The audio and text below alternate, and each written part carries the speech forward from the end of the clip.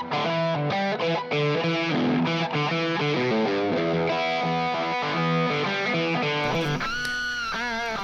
here we are. Yeah, welcome back, Redneck Redeemed.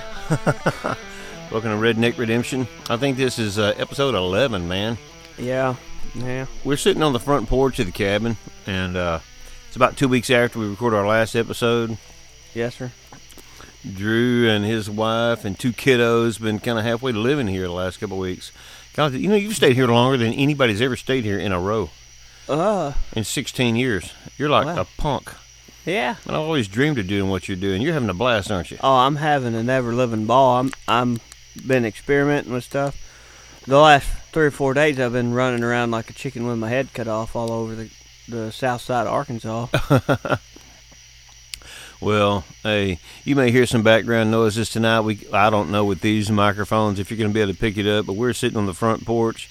We might be 60 yards from the Missouri River. It's August 2nd, and the night air is a little bit warm. Our wives are sitting around the table, and they're playing some cards. And we're just here talking about life and sharing stuff with you guys. And so glad to be here with you again. Yes, sir. You'd probably been pretty entertained if you'd seen what we've been doing like the last 45 minutes trying to figure out how in the world to make these microphones work. Yeah, you got 2 technologically challenged rednecks trying to figure out. Speak for yourself. Says the one who said, "Oh, it's a simple fix. I just can't figure out where the right button is." That's exactly right. I mean, I knew it was one click, man. We're one click away for 45 minutes from getting this baby rolling. But anyway, yes, sir. We got it rolling now. Yeah, it would have been entertaining. We have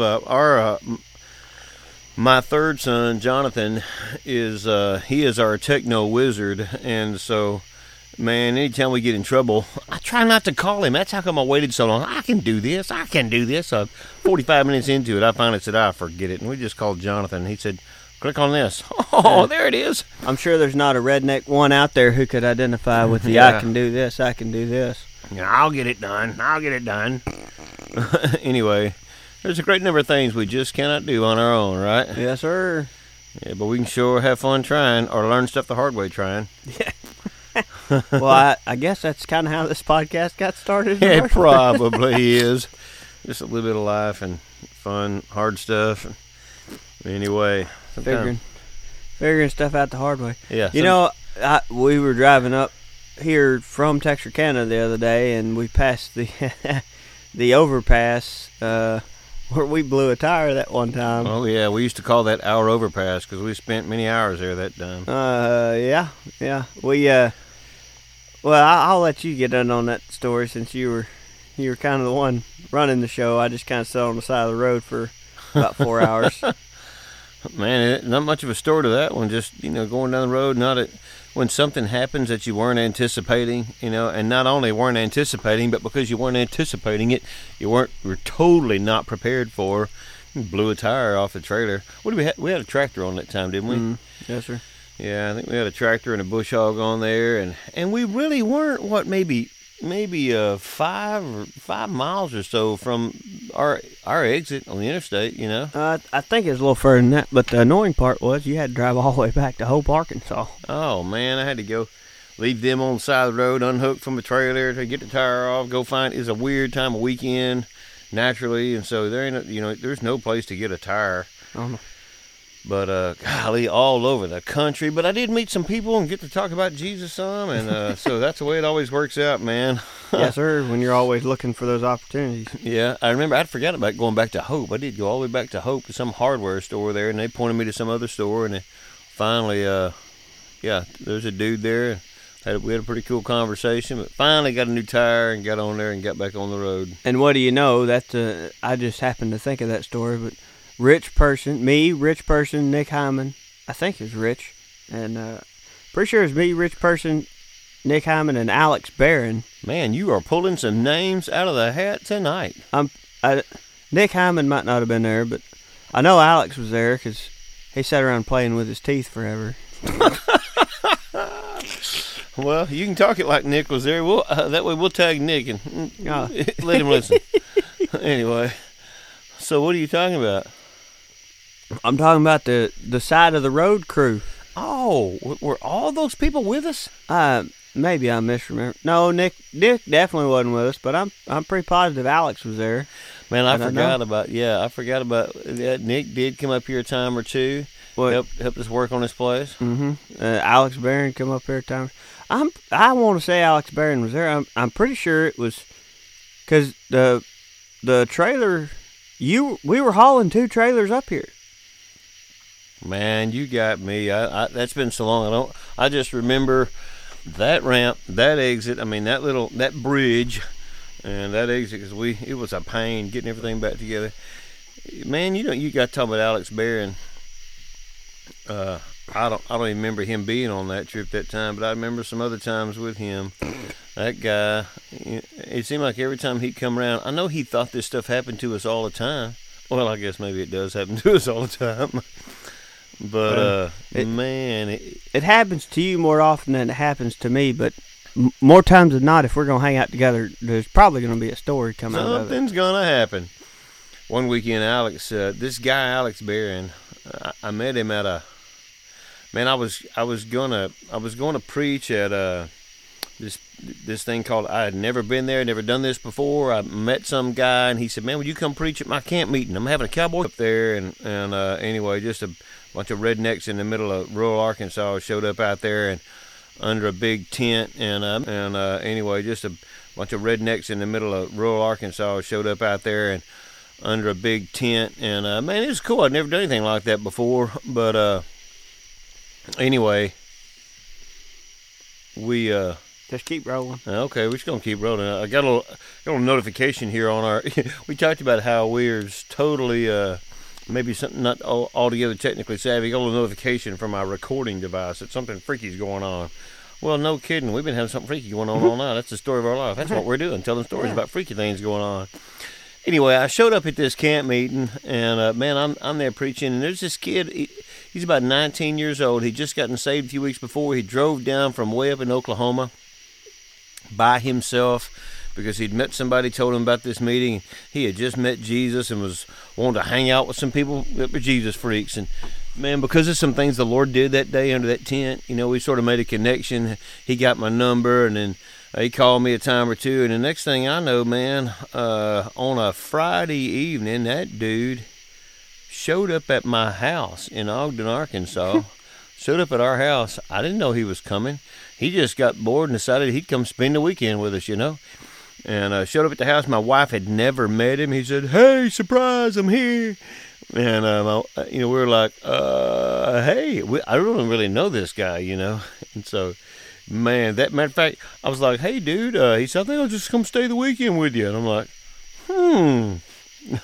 Heads up would be nice. Well, we ended up, we had the camper set up in the backyard, and I said, "Hey, our house is kind of full because we got a bunch of kids in here, but you can sleep in this camper out here." We still laugh about it, man. He said, "You remember y'all didn't even know me? I showed up at your house, and you made me sleep in the camper." Mm-hmm. Yeah, I remember. But, man, Alex kind of sort of became part of our family, and semi-orphaned. He was not an orphan, but he had a little family, some family dynamics there that just made his life interesting. So he was sort of by himself, and so he just came and started spending holidays. Man, he spent lots of Christmas and Thanksgivings with us. You remember that? Yes, sir. Yes, sir. Vaguely. I do also remember that he had all the kids eating out of his hand. He always brought us those root beer in a glass bottle. I don't remember what brand it was, but it is the best root beer I think I've ever had in my life. You probably IBC root beer or something like that. Oh, Alex. Hey, that one weekend he came down to Ogden. That was one of those weekends that we went to the emergency room with two of you guys, 2 different occasions. And then I think he was here when James got the hair wrapped around his finger and we had to go to the ER. Yeah, and I can't remember if it was the same weekend when Jonathan jumped out of the treehouse and dislocated his collarbone and ate that mushroom and was hallucinating, and we ended up having to take him to the ER. I told that story just the other day. Just yesterday, actually, when I was out visiting Steve. Oh, really? Yes, sir. Hey, and you know what? That same weekend, and on Sunday that day, we'd done been to the ER twice. Had several different events happen, and then there was a terrible accident right down from a church, right about church time, and a dude accidentally pulled out in front of a train. And as a matter of fact, Alex, he's a lot younger than me, long legs. Boy, they yelled at us and said, "Hey, let's play." So we're running. It's about 3 blocks from the church house. And, man, we're running from the church house down to the train tracks. And, man, I was smoking him. I figured that long-legged young Alex, he's going to run me in the ground. I was like, "Come on, man." I was way ahead of him. And I felt like, where's that passage in John chapter 20 when, John, the writer of the gospel, does not refer to himself by name. Yeah. Always when he's writing in the Gospel of John, he'll refer to himself as the one whom Jesus loved. And so a dude called me the other day, and he said, "Man, who's the one whom Jesus loved?" He said, "It's got to be John." I said, "Yeah, it's John." He said, "That's hilarious because in John chapter 20, it talks about after the resurrection that one whom Jesus loved, when the one whom Jesus loved and Peter were running to the empty tomb, the one whom Jesus loved did beat Simon to the tomb." Mm-hmm. Anyway, so, man, I'm smoking Alex running down here to this accident at the train tracks. And I'm like, "Where is Alex?" And I figured I'd be trying to catch up with him. When I turned around, he's struggling to make it down there. I had forgotten that dude had a pacemaker. He had a heart issue, And so by the time he gets down there, I said, "What in the world? Why did I beat you down here, you young, long-legged ox?" And he said, "Did you forget about my heart? I'm about to have a stroke, man." He's, I had totally forgotten. At any rate, yeah, quite a weekend. You never know what's going to happen. Yeah. Never know.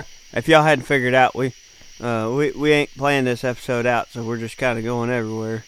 But back to the poisonous mushroom. I don't guess we've told that story on here. No.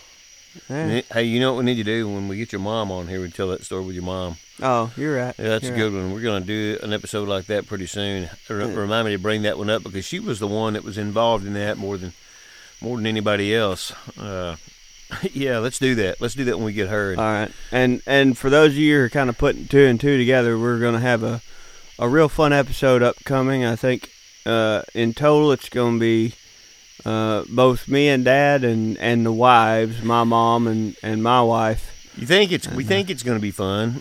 Well, it may not be fun for us, but it'll probably be a blast for you listeners. The thing we're a little bit nervous about is we like to tell our stories the way we like to tell our stories. You know what I'm saying? Oh, yes, sir. And, anyway, everybody doesn't remember the stories the way we remember the stories, Yes, sir. So, anyway, there may be some correcting going on. So we got to be selective, son, on which stories we tell. Well, we just made one selection, and we'll let Mom kind of spearhead that.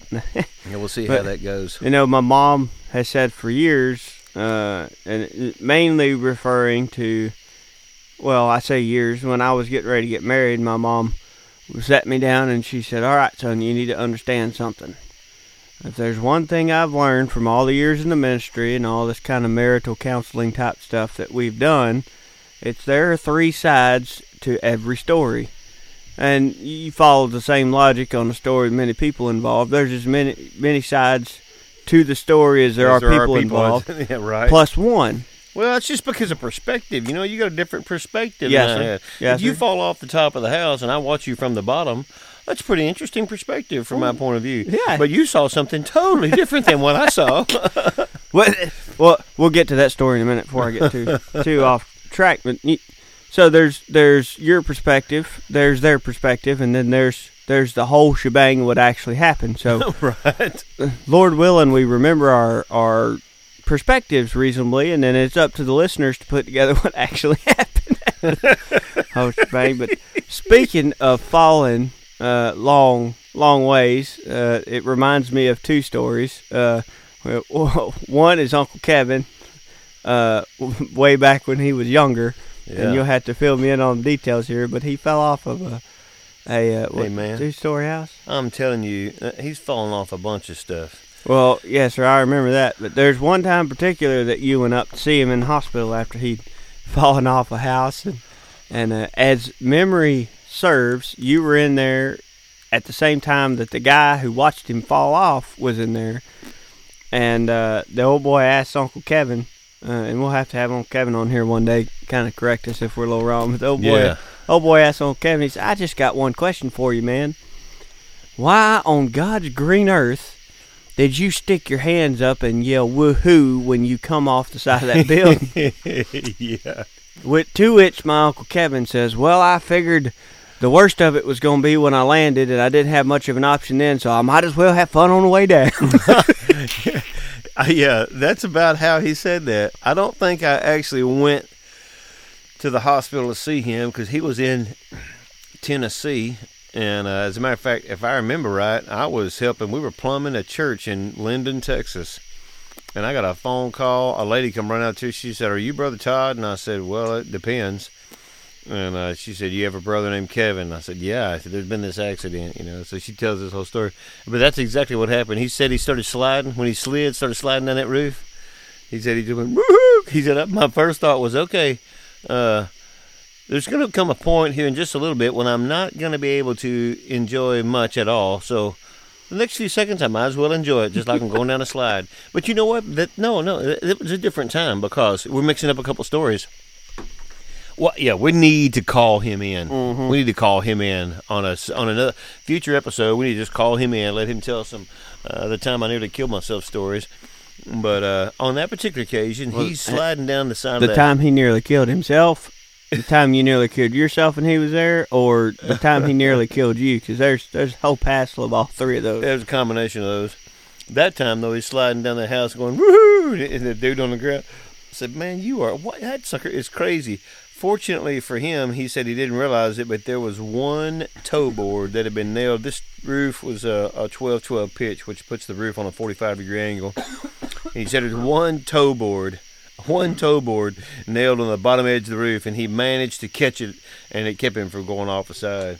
Hey, and another time he said, now, we'll have to ask him about this stuff. We need to get somebody else that was there. He said he was sliding down the roof one time, and he had a nail gun in his hand, a little staple gun, like the one I shot myself with upstairs here. And as he's sliding down the roof, he recognizes, he said, this is why you wear baggy pants when you're doing a job like this. Because if you wear baggy pants, you got options. And he said while he's sliding down the roof, he just grabbed his pants leg, knowing he was going to go off. He just grabbed his pants leg, and real fast he shot himself to the roof.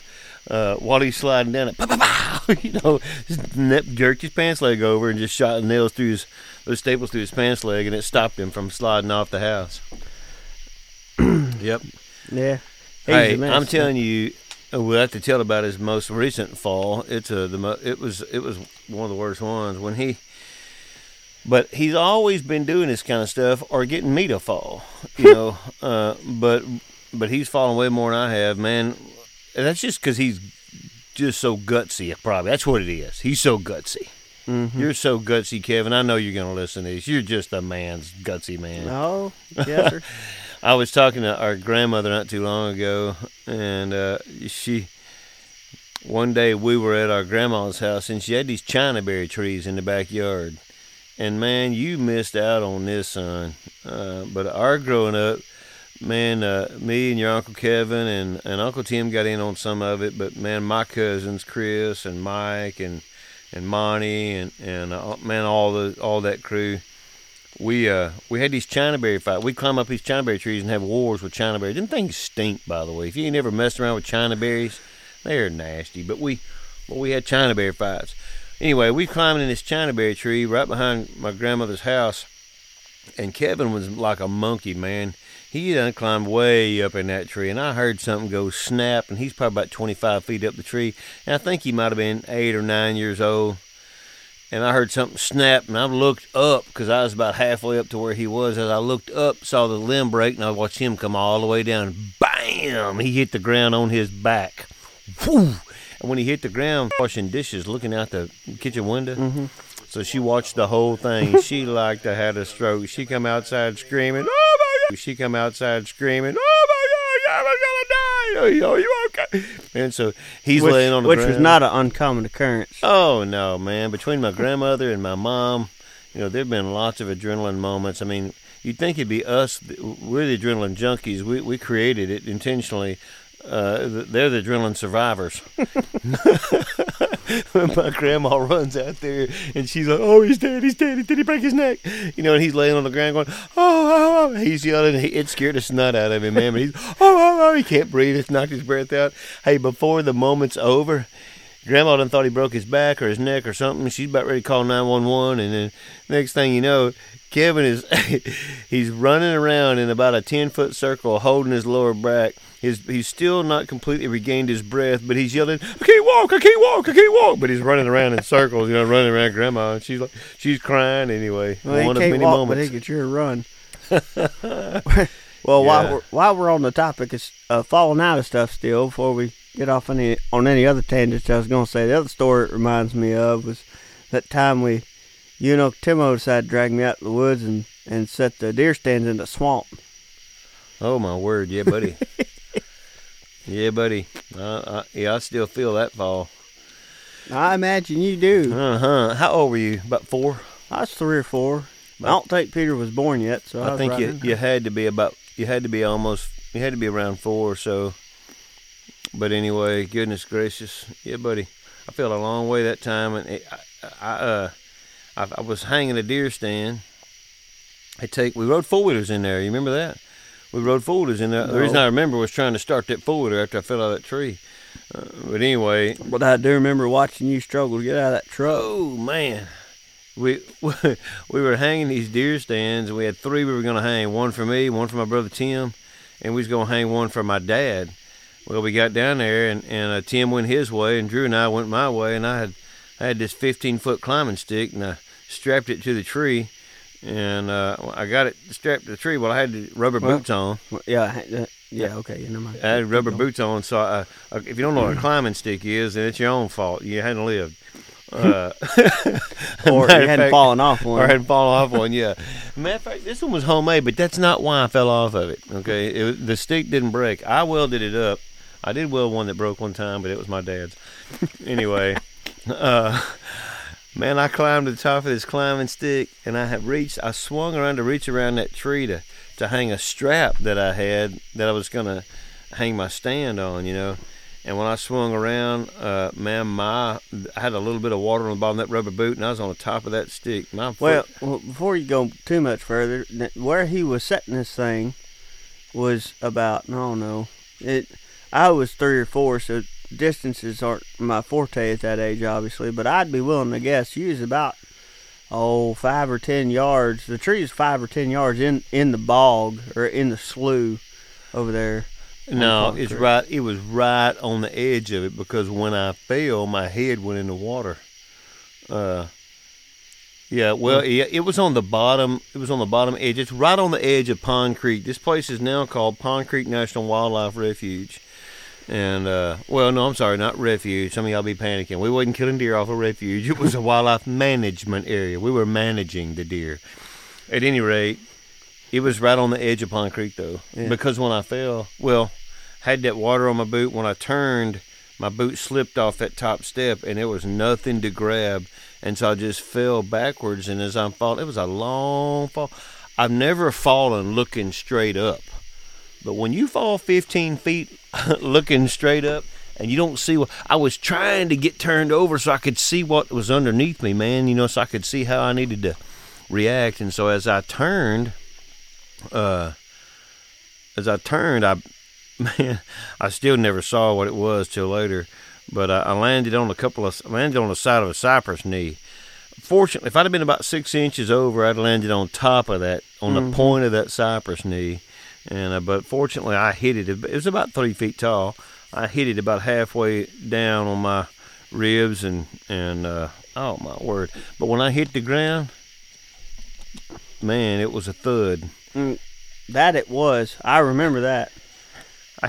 To this day, I don't think I've ever heard anything quite like that, and I've seen some stuff. Man, I hit that ground, woo, bouncing off that cypress knee, and when I did, my head, my shoulder was right at the edge of the creek. My head went all the way down under the water, and then back up, and so I was like, man, I'm in shock. I was not sure just exactly what happened. All I know is I don't feel normal anymore.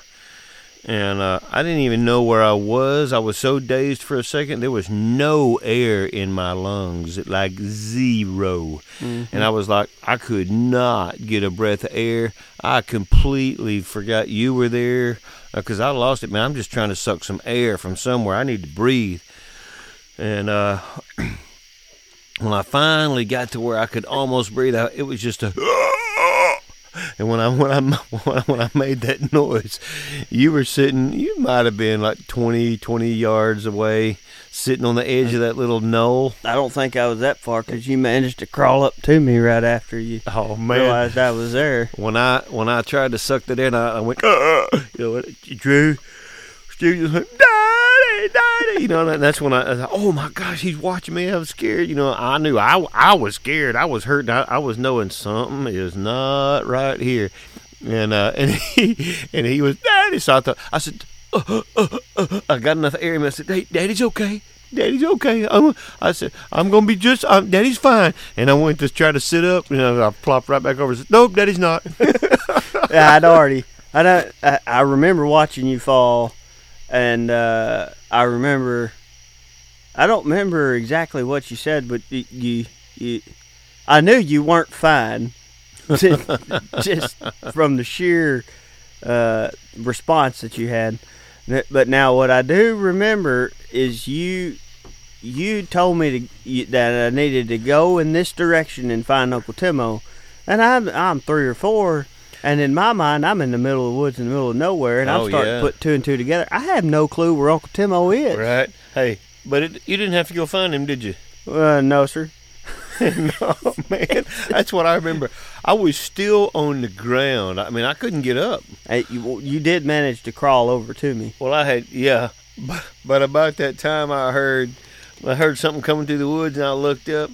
And it was like a levee that Drew was kind of sitting on the side of this levee when I fell. No, you said, Drew, I need you to walk over that little knoll right there and just keep walking and start yelling for your Uncle Timo. And I remember I was putting everything together, you know, because I just kind of figured out I didn't know where I was. I didn't know where Uncle Timo was. All I knew was you was hurt and something wasn't right. And so I specifically remember you gasping for air, getting every ounce of air you could get in your lungs and hollering, Tip! Yeah, that's right. And it sounded about like that, only quite louder. Tip! So we've been talking about getting people on here. If you'll remind me when we get him on here, because we'll have to get him on here to talk about Hocus Racky and some other stuff. But we'll have to remind him about this story, because to hear him tell about it, you know, he said, I looked up, I hear something coming through the woods after I yelled or tried to yell 10. And man, he's flying, and when I look up, all I can see is feet and legs in the air, because he come running through those woods and jumped off of that levee, that little embankment, and flew down there where I was. And he said, "Oh my God!" He said, "Man," he said, "I was hanging my stand." He said, "Do you know how far I was?" He was a pretty good ways up Pond Creek, and he said, "Man, I heard something, and I thought, doggone, a tree fell." And he said, a couple seconds later, I heard, and I thought, oh, crud. He said, man, when you hit the ground, it sounded like a tree fell. Anyway, that was a painful ordeal. Yeah. I don't know. To this day, I don't think I've ever seen him move so fast. Man, he was rolling that day. He was trying to help me out of there, and we got to the four-wheelers, and, you know, mine, I had a pull start, old Polaris four-wheeler, and man, it was, he said, he started my four-wheelers. I think you'll have to, because I can't jerk on a rope. We got the four-wheeler started, and we got back to the truck, and he said, you want me to drive? I said, no, I'm going to drive. So I got in, and he said, man, where are you going? I said, we're going to hang that last stand. He said, what are you talking about? We're going to the emergency room. I said, no. I said, look, man, I am a professional at hurting myself. And I'm just telling you that the thing to do right now, I'd rather hurt now than hurt later. So what I got to do is I got to work this out before I get stoved up. I'm fixing to hang this other stand. He's like, you are nuts. So he went down there with me. And we got up there, and I got Daddy's stand hung, and I got back in the truck, and it was an hour's drive back to the house. And I'm going to tell you, hanging my dad's stand, I kept thinking, well, I know I told him I was going to work it out, but good Lord, I didn't know it was going to hurt this much to work it out. But anyway, got it all hung, drove the hour drive back home, and by the time we got to Nan and Papa's house, Man, I couldn't hardly move. Matter of fact, we had to cut my left boot off my left foot. I don't remember that, but I remember. What? I'm glad it was my left boot that was on my left foot still, Billy. Well, yeah. I don't remember what vehicle we took down there. Oh man, we were in that red Ford pickup of mine. Oh, did you drive back? Yeah, I drove back. I sure did, because Tim was like, "Oh, I'll drive." I said, "No, I can drive." Because I remember I was having to use it was a standard, and I was having to use that clutch, and I was like, "Man, this hurts. Man, this hurts." The closer I got to home, the harder it was to use that clutch. And by the time we got out of the truck, I couldn't walk, man. And we had to cut my boot off my left foot. My ankle was so swollen up, I couldn't get it off. Now I may be mixing up two different stories because I was pretty young at the time, but as I remember, you couldn't reach over to open your door. That might be right. Well, here's what I definitely remember. I remember I called you Mama. I can't remember if I waited till we got to Nanny and Papa's. Yeah, I waited till we got to Nanny and Papa's because cell phones weren't a thing back then. I didn't have a cell phone. Yeah, they were a thing, but I don't need no cell phone. You know, this was in the late 90s, and it was in 98 when this happened. And I didn't have a cell phone, you know. I didn't want to worry about no cell phone, but, hey, that fall out of that tree is the reason I bought my first cell phone, because I thought, okay, I'm not going to quit coming down here hunting, but I'm probably not going to quit hurting myself either. So I probably might, if I'm going to go way down in here by myself, I probably need to be able to get a hold of somebody. So I bought one of them Sprint phones, and there ain't no signal down there with a Sprint phone. But anyway, it don't matter. I don't think there's any signal with any phone down there. Last time I went down there, you could forget getting any service of any kind. Almost like this place most of the time. Yeah. Well, that night when I called you Mama when I got to Nanny and Papa's house, and I said, "Hey, I think you might ought to come down here and take me to the hospital." And so, anyway, when we got to the emergency room, that goofy dude at the emergency room, he said, "Okay, what I need you to do, Mr. Reed, I need you to cross your legs and reach with your arms and twist your upper torso around about 90 degrees or more and twist your body so I can get this x-ray." And I looked at him and I said, "Mister, if I could cross my legs and twist my torso around, I wouldn't be in the emergency room." Man, there ain't going to be no doing that, but I did. And anyway, and fortunately, I didn't break my back. I didn't break my brain. I did manage to do some pretty good fracturization to about 3 ribs. And if you've ever broke any ribs or fractured any ribs, man, that's a painful booger, boy. Oh, it ain't no. I've never done it. But well, here's what I know: you can't work it out by hanging another deer stand. Well, this might just be a little bit of a storytelling episode. I remember, I guess the working it out's kind of carried over. I don't know if that's genetic or just watching you, but do you remember when I broke my foot at church camp? Oh yeah, sure do. I still don't know how I broke it. I'm pretty notorious for hurting myself doing nothing and doing crazy stuff and not hurting myself. But I've had a horse fall on me and didn't break a bone. Yeah. I've had a horse fall on me a couple times, and that's never broken a bone. But no, you had it. Well, we'll get there in a minute. It's a miracle I can walk on my right foot, I guess. You're right, man. I ain't never seen nobody flatten a stirrup out and not hurt their foot. But anyway. But I don't know. I guess I was 8 or 9, somewhere in there, maybe a little older. And we was up at a church camp up in Lonsdale, and I was playing dodgeball. And the crazy thing was, you'd think you'd hurt yourself playing dodgeball, but that done been pegged out. I was on the sidelines, and a ball went out of the little playing area, out of bounds, and I said, "Oh, I'll go get it." And I wasn't even running. I don't even know if you'd call what I was doing jogging. You know, it was just kind of shuffling across this field to go get that ball, and I stepped in the hole, rolled my foot plumb over and put weight on it funny, and boy, something didn't feel right about the way I landed on it, but I got the ball, threw it back. The longer I got to standing there, my foot kind of hurt, so whoever was standing there, I don't remember who it was, said, "You need to go up there and sit out and you take some weight off your foot."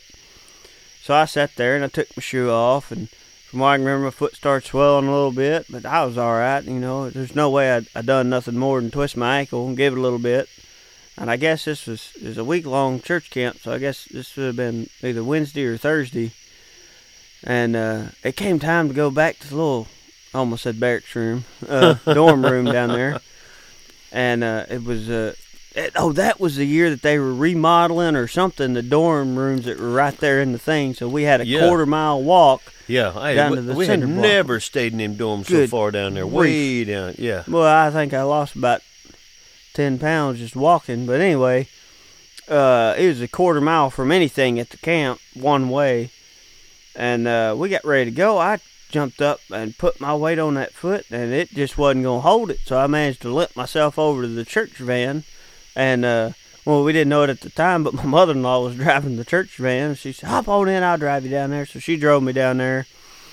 And I don't remember all the timelines and everything, but I remember let's just pause right here and make sure we clarify this. How old were you when this happened?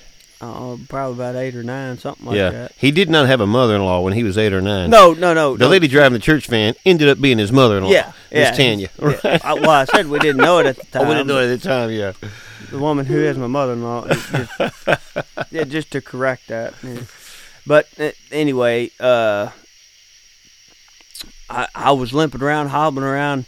Dad told me, it can't be worse than a sprained ankle. I don't think it's too bad. It doesn't look too bad. Well, man, you wouldn't think you could run as far as you did, do what all you did, go, with well, a broke foot. all the way. I walked all the way to the auditorium and back on it. Yeah, I know.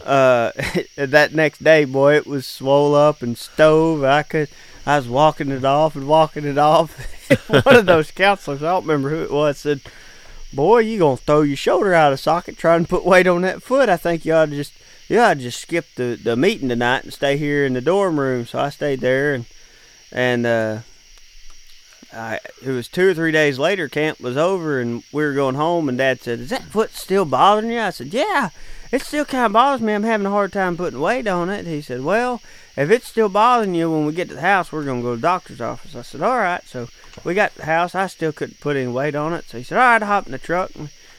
I've been walking on it for 2.5 days. And just working it out. And just work it out. It's no big deal. All right, I'll do it. And walked a quarter mile. Well, I probably walked almost 1.5 miles on it, back and forth to food and everything else. We got up to the doctor's office, and that lady said, all right, this is what reminded me of that. She said, all right, I need you to put your foot on here. So they got you up on that x-ray table. I don't understand. Maybe a nurse can tell me what it is about x-rays. They want you to get in the one position you can't get in. Yeah, exactly. Every time. Take the x-ray. That's exactly what happens every time. Every time. So they laid me on this... Mr. Reed. Yeah, they laid me on this little x-ray table. And this lady says, all right, what I need you to do is I need you to contort your leg this funny way. And then I need you to put your foot flat down on this cold piece of steel. And then I need you to push like you're putting weight on it and kind of do it. Just lift your butt off the table just to put weight on it so we can get a good picture. And I said, ma'am, I'm not trying to be disrespectful or nothing, but I don't know if I can do that. Well, after about 5 minutes, we managed to get it done. And they took the x-ray. And you know how it is in the doctor's office. They put you in the room, and then they put the x-rays up on the little display light thing there, and Dad walks over and says, I ain't no doctor, but I'm pretty sure that bone right there is not supposed to be in 2 pieces. I'm pretty sure that's not supposed to look that way. Every other bone has a joint-looking thing right there, but yours has got a gap right there. Maybe we should have brought you to the doctor's office sooner. But I just kept telling him, I'm fine, I'll keep going. Anyway. Yep. Well, that wasn't nothing like when you broke your brother's arm, though, man. Oh, but that was an X-ray from Hades. Oh, we still got that one. We kept that one big and blown up there at the house. Yes, I have never. James had an accident on the trampoline. Drew was. Well, now let Drew me just broke his arm. That's all it is. Yeah, he just catapulted him way up in it. He got underneath the trampoline, shoved him way up in the air. I wasn't underneath the trampoline. I was on top of the trampoline. Oh, you remember how you used to launch us? Well, you used to lay us on your feet and fly. Yep. You know, we were Superman or however you want to say that. I do it with Ezekiel now. Well, what I figured out is if them boys sat on my, if I laid on my back and got kind of in a position like I was going to squat something, they would sit on my feet and I could push with my legs and throw them straight up in the air, and then it it became a game of, who could not land on their rear end, but instead land on their feet across the other side of the trampoline. Well, me and James was on there. I said, James, let me launch you, because he was the smallest and the youngest. I could launch him the furthest. But before I go any further, the slightly ironic part of this story was James, when he got hurt, always went straight to, I think I broke it, I think I broke it, I think I broke it. And he, right. He would freak out over that. And it may have been earlier that day that he'd done that. And let me look at it. And being the oldest brother, I guess I thought I knew everything. But anyway, I told James, it's either the day before or earlier that day, he'd hurt himself. Oh, I think I broke it. I think I broke it. I said, James, listen, I'm tired of you crying wolf all the time. If you break something, as somebody who's broken something before, you're going to know. You're not going to think. You're going to know you broke it.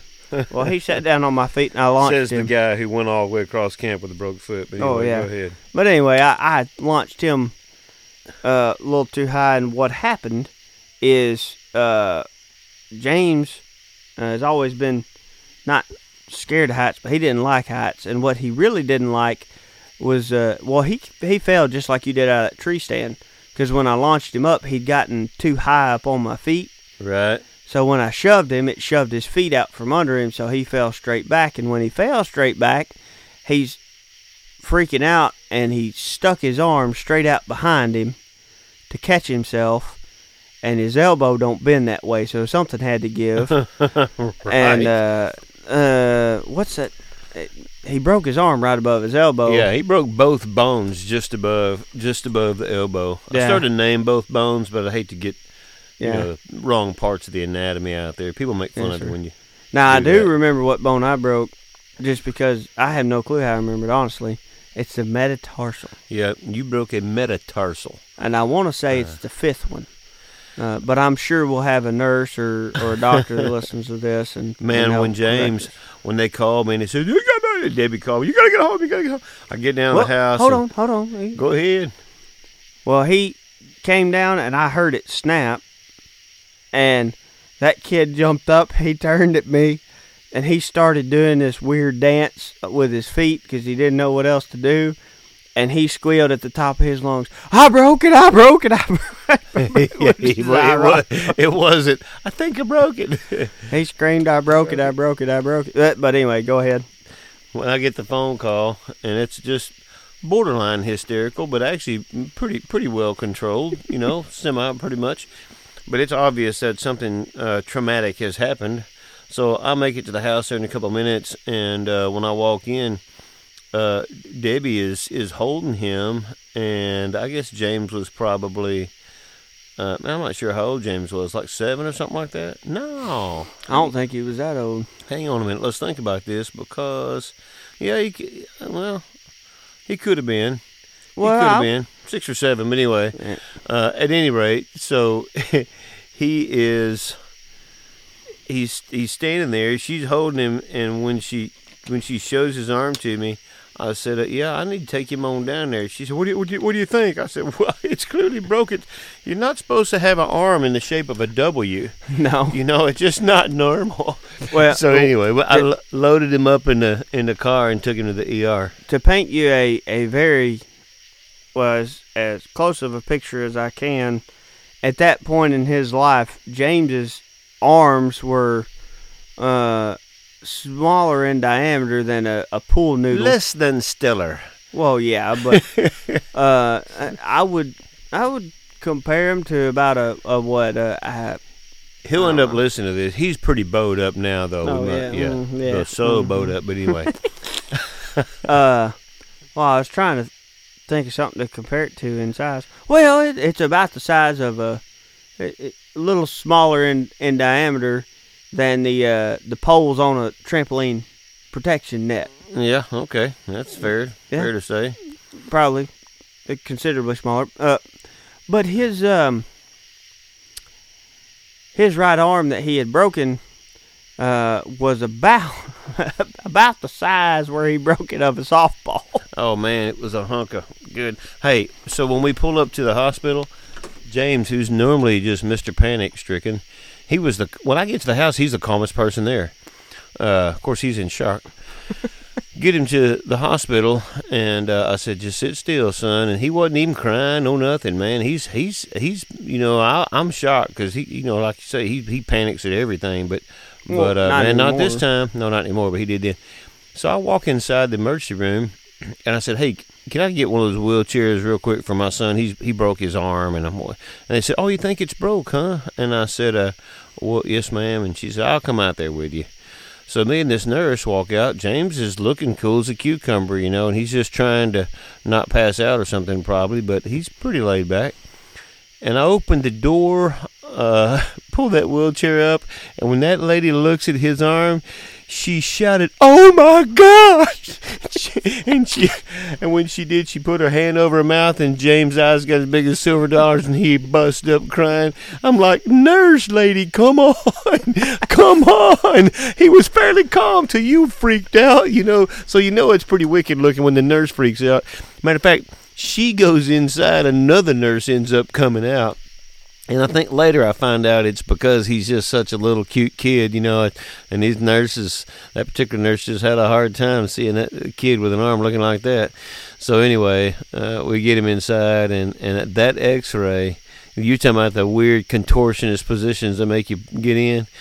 There were two x-ray techs taking the pictures, and that x-ray tech, this lady, she was crying. The x-ray tech was crying, and she's in there trying to get him in a position where they can x-ray his arm. She's holding his arm. He's crying. She's crying. She didn't even have it. She didn't even put the lead vest on, man. Mm-hmm. She just yells at the lady that's in the control room. She said, "Go ahead and take the picture. Just take the picture now." And the lady's like, "Well, you can't." She said, "I'm not worried about a vest. I'm not worried about it. Just take the picture." Because she's crying. James is crying. The arm's looking wicked. And so in the x-ray, this lady's, all her jewelry is on. I mean, you can see all her bones, all his bones. Anyway, yeah, it's tripped out. Surgery. Hospital for a week, infection in the bone. Yeah, boy, when you jack your brother up, you do it right. Yeah. Like I told you before, my grandpa told me if you're going to do a job, do it right the first time. You might as well do it the right way. You know what, man? That really makes me think about today. I think I said this earlier. Today is it's August the 2nd, and some of you guys may not, if you've not been around some of the stuff we do, there's several different ways that we recommend people read the scriptures. A lot of people don't know how to read the Bible. A lot of people, they don't know where to start, or they decide, I'm going to start reading the Bible, but don't know where to read, and look, there's not a wrong place to read, but I mean, there are some better places to start than other places if you're really trying to learn and get to know the Word and get to know Jesus. But you can't go wrong anywhere. But there's some simple methods even for believers who've been for a long time after the Word. Man, I only started doing this within the past 10 years, what I'm about to share, and it's called the Skip 30 Psalms. The Skip 30 Psalms. I read 5 Psalms a day, and there's 150 Psalms. So if you read 5 Psalms a day, you end up reading the whole book of Psalms each month. Well, when I call it the Skip 30, what I'll do is, like on the 2nd, which is today, I'd read Psalm 2, and I'd skip 30, read Psalm 32. Then skip 30, read Psalm 62. So on the 2nd, you read Psalm 2, Psalm 32, Psalm 62, Psalm 92, and Psalm 122. All right, so today, being the 2nd, one of the Psalms I read today was Psalm 32. And man, listen to this, especially in light of the conversation we just been having. Well, I got my Bible open to Proverbs. I was thinking, this don't look anything like what I read this morning. It's supposed to be on the right-hand side of the page. Whose Bible did I get? Hang on, let me flip on over here, because in a lot of our conversation, I didn't even think about the significance of this till you were talking about his arm just a minute ago. And Psalm 32 says this. It says, "Blessed is he whose transgression is forgiven, whose sin is covered. Blessed is the man to whom the Lord does not impute iniquity, and in whose spirit there is no deceit." And then it says in verse 3, "When I kept silent, my bones grew old through my groaning all the day long. For day and night your hand was heavy on me, and my vitality was turned into the drought of summer. Okay, I know if you just read that real fast, you don't catch everything he's saying there. But, man, this is a great psalm. But when he starts off, blessed, man, oh, happy is the guy, great position to be in when your transgression is forgiven. Man, that speaks for itself. All of us have messed up, man. All of us are totally depraved. All of us are born not like God, not holy, not righteous. But you know what? I mean, we're just doing life. I mean, we're just doing life with what we're dealt. You know, we're born this way, and we're just living. Mm-hmm. And that's how we get these stories and life experiences. But in the process, we make some pretty good mistakes. And oh, blessed is the man whose transgressions or whose law breaking is forgiven, and whose sin is covered. And we know that our sin is covered because even just like Adam and Eve in the garden, you remember when they did what they did, and then God shows up walking in the cool of the day, and Adam hid from him, and he said, "Why are you hiding?" He said, "Because I'm naked." And he said, "Well, who told you were naked?" You know, and of course that's when he starts saying, "Well, that woman, she messed the whole day up," you know. But at any rate, they had made themselves coverings out of fig leaves, and God said, "No, you'll never be able to make something to cover what needs to be covered. Only I can give you a covering that covers it." So that's the first time when it appears that the death took place, blood was shed, apparently, because God makes skins for them. He makes a covering for them out of animal skins. But anyway, blessed is he whose transgression is forgiven, whose sin is covered, like God did for Adam and Eve. Blessed is the man to whom the Lord does not impute iniquity. In other words, all your mistakes aren't added to your account. That's a good position to be in. And in whose spirit there is no deceit. In other words, truth has now overrun your spirit and your life because you've come to faith in God's ability to willfully choose to provide for you in a way where you can be forgiven. But then in verse 3, we've been talking about bones being broke and crushed and x-rays and all that stuff. When I kept silent, my bones grew old. Mm-hmm. And we know that what he's talking about is when I denied that I needed help, when I denied my sin, or when I was a rebellious roothead and wouldn't turn around and go the other direction, when I wouldn't repent. That's when I kept silent. My bones grew old. The reason I know that is because it says in verse 5, "But when I acknowledged my sin to you, my iniquity I did not hide. I said, I'll confess my transgression to the Lord, and you forgave the iniquity of my sin." And so that's when he gets freedom, when he acknowledges and moves forward. But I wrote some notes on the margin in Psalm 32 here on verse 3. When I kept silent, my bones grew old. I just wrote down, I think I heard somebody say this in a sermon one time. This is spiritual arthritis. Spiritual arthritis. Man, my bones are growing old. You know, your bones just get brittle. You remember when your Nana fell on the 4th of July in 2000 and whatever it was? I think that was 2013 maybe. She fell and caught herself there at the bridal shop, and man broke both bones in both arms. And that's when she found out that she had some brittle bone stuff going on. Good night. It's tough when your bones start to get old and break easily.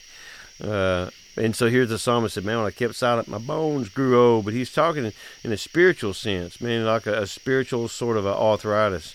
And then through my groaning all the day long, for day and night, your hand was heavy on me. And that's how it is, man, when you're being a moron and you know you're not doing the right thing and you're running from God and you're not willing to turn around and to repent.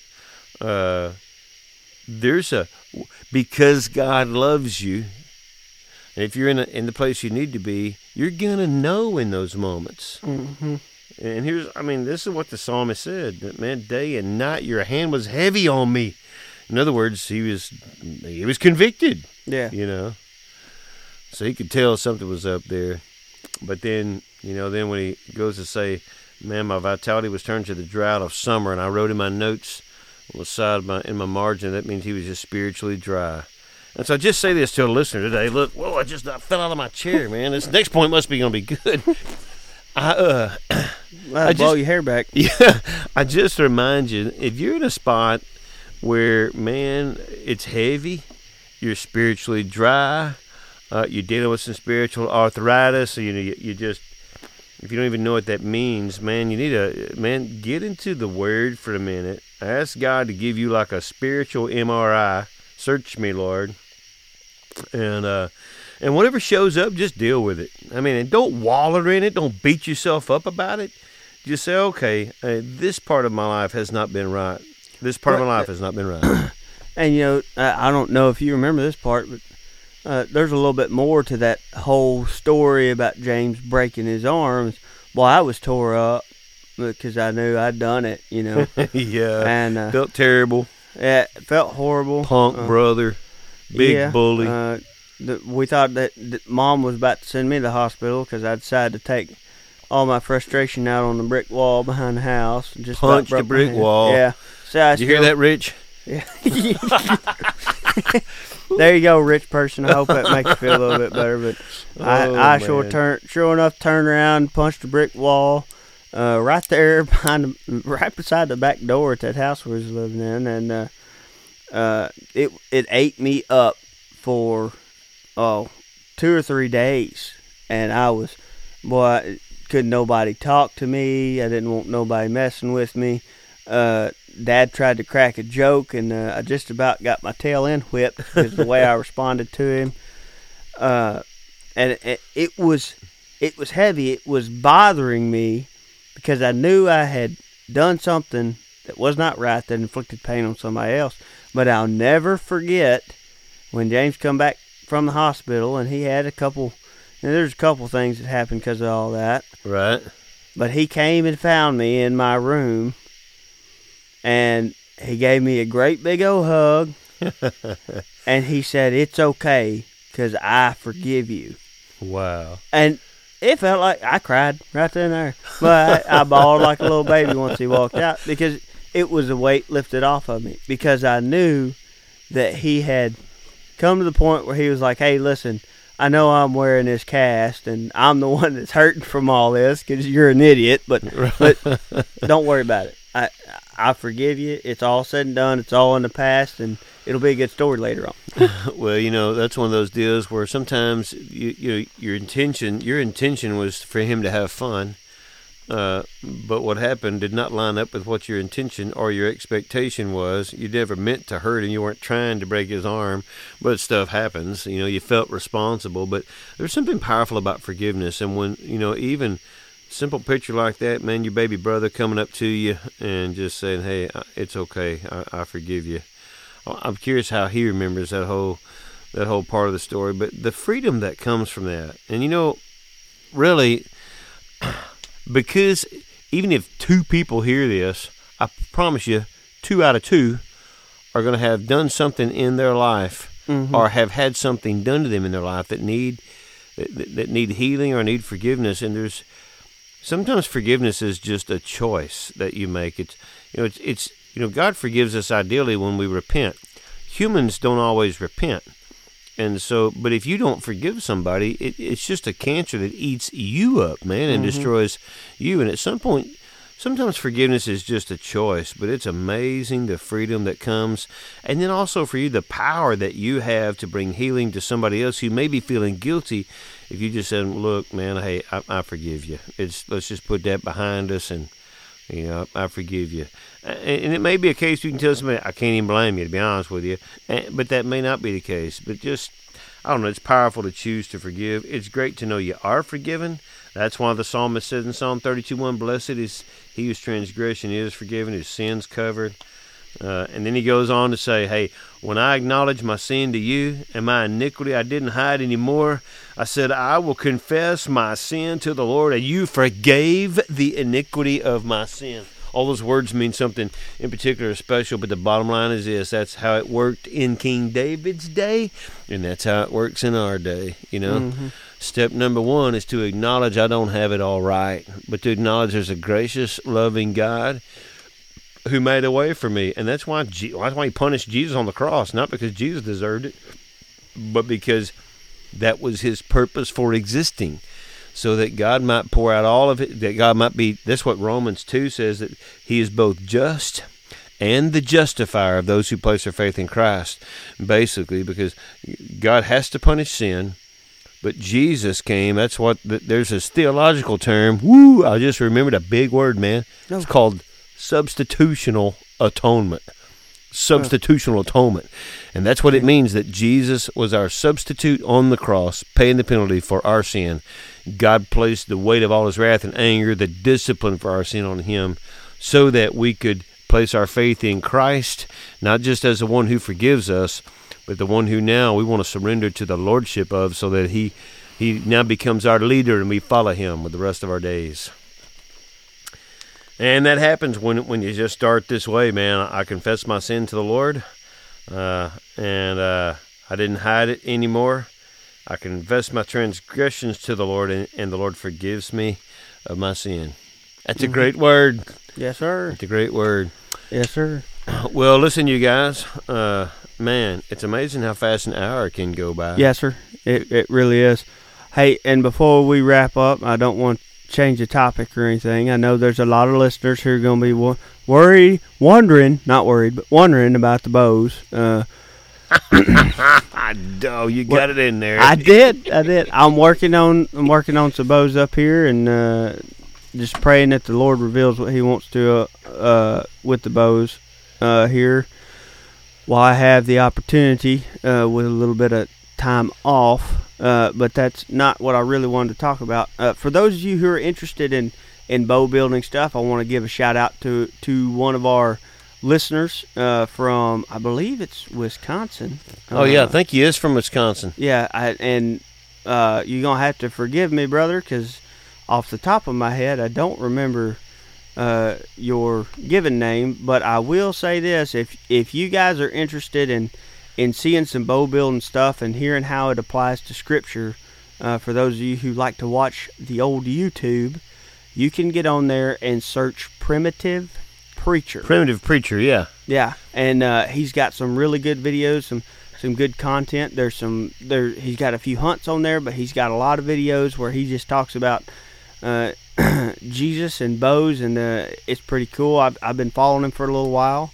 Did you find his name? No. Oh, okay, you pulled your phone out like you was looking for it. I was going to try to look up his name. We'll give a shout-out to your name next time, brother. It's been a pleasure talking to you, and I hope you tune in and hear this shout-out. And for all of you who are curious as to what this bow building process that I've been talking about looks like, he's got some good videos up there. So please jump on there, like his videos, and let him know what you think. And subscribe, because he's about like us. He's not very regular, but he does put good content out when he gets the opportunity. So, yeah. Well, hey, glad to be able to put a plug in for him. Listen, just want to share this with you guys. Romans 10:9-10. If you'll confess with your mouth that Jesus is Lord and believe in your heart that God raised him from the dead, you will be saved. Because it's with the heart that man believes and is made right with God. And when that happens, then the mouth is going to confess that Jesus is Lord, and make it not just something you say, but something that is a truth. Man, I'm following him with all my days. Hey, if you'd like to talk to somebody or have somebody talk with you on a personal level about this, hey, feel free to shoot me an email. It's brot, B-R-O-T, at windstream.net, W-I-N-D-S-T-R-E-A-M, windstream.net. And, hey, we would love to hear from you guys. If you're listening to us on iTunes, man, be sure to rate us and share the podcast with your friends. And we're looking forward to be with you guys next time right here on Redneck Redemption. And, hey, also, when you send those emails in, for those of you who know us or have heard our stories, feel free to drop a request in there, because we got so many of them. As you can kind of see, we kind of forget which ones we have and haven't told and whatnot. So if you have a specific request, let us know and we'll work it out. Absolutely. Until next time. Have a great one.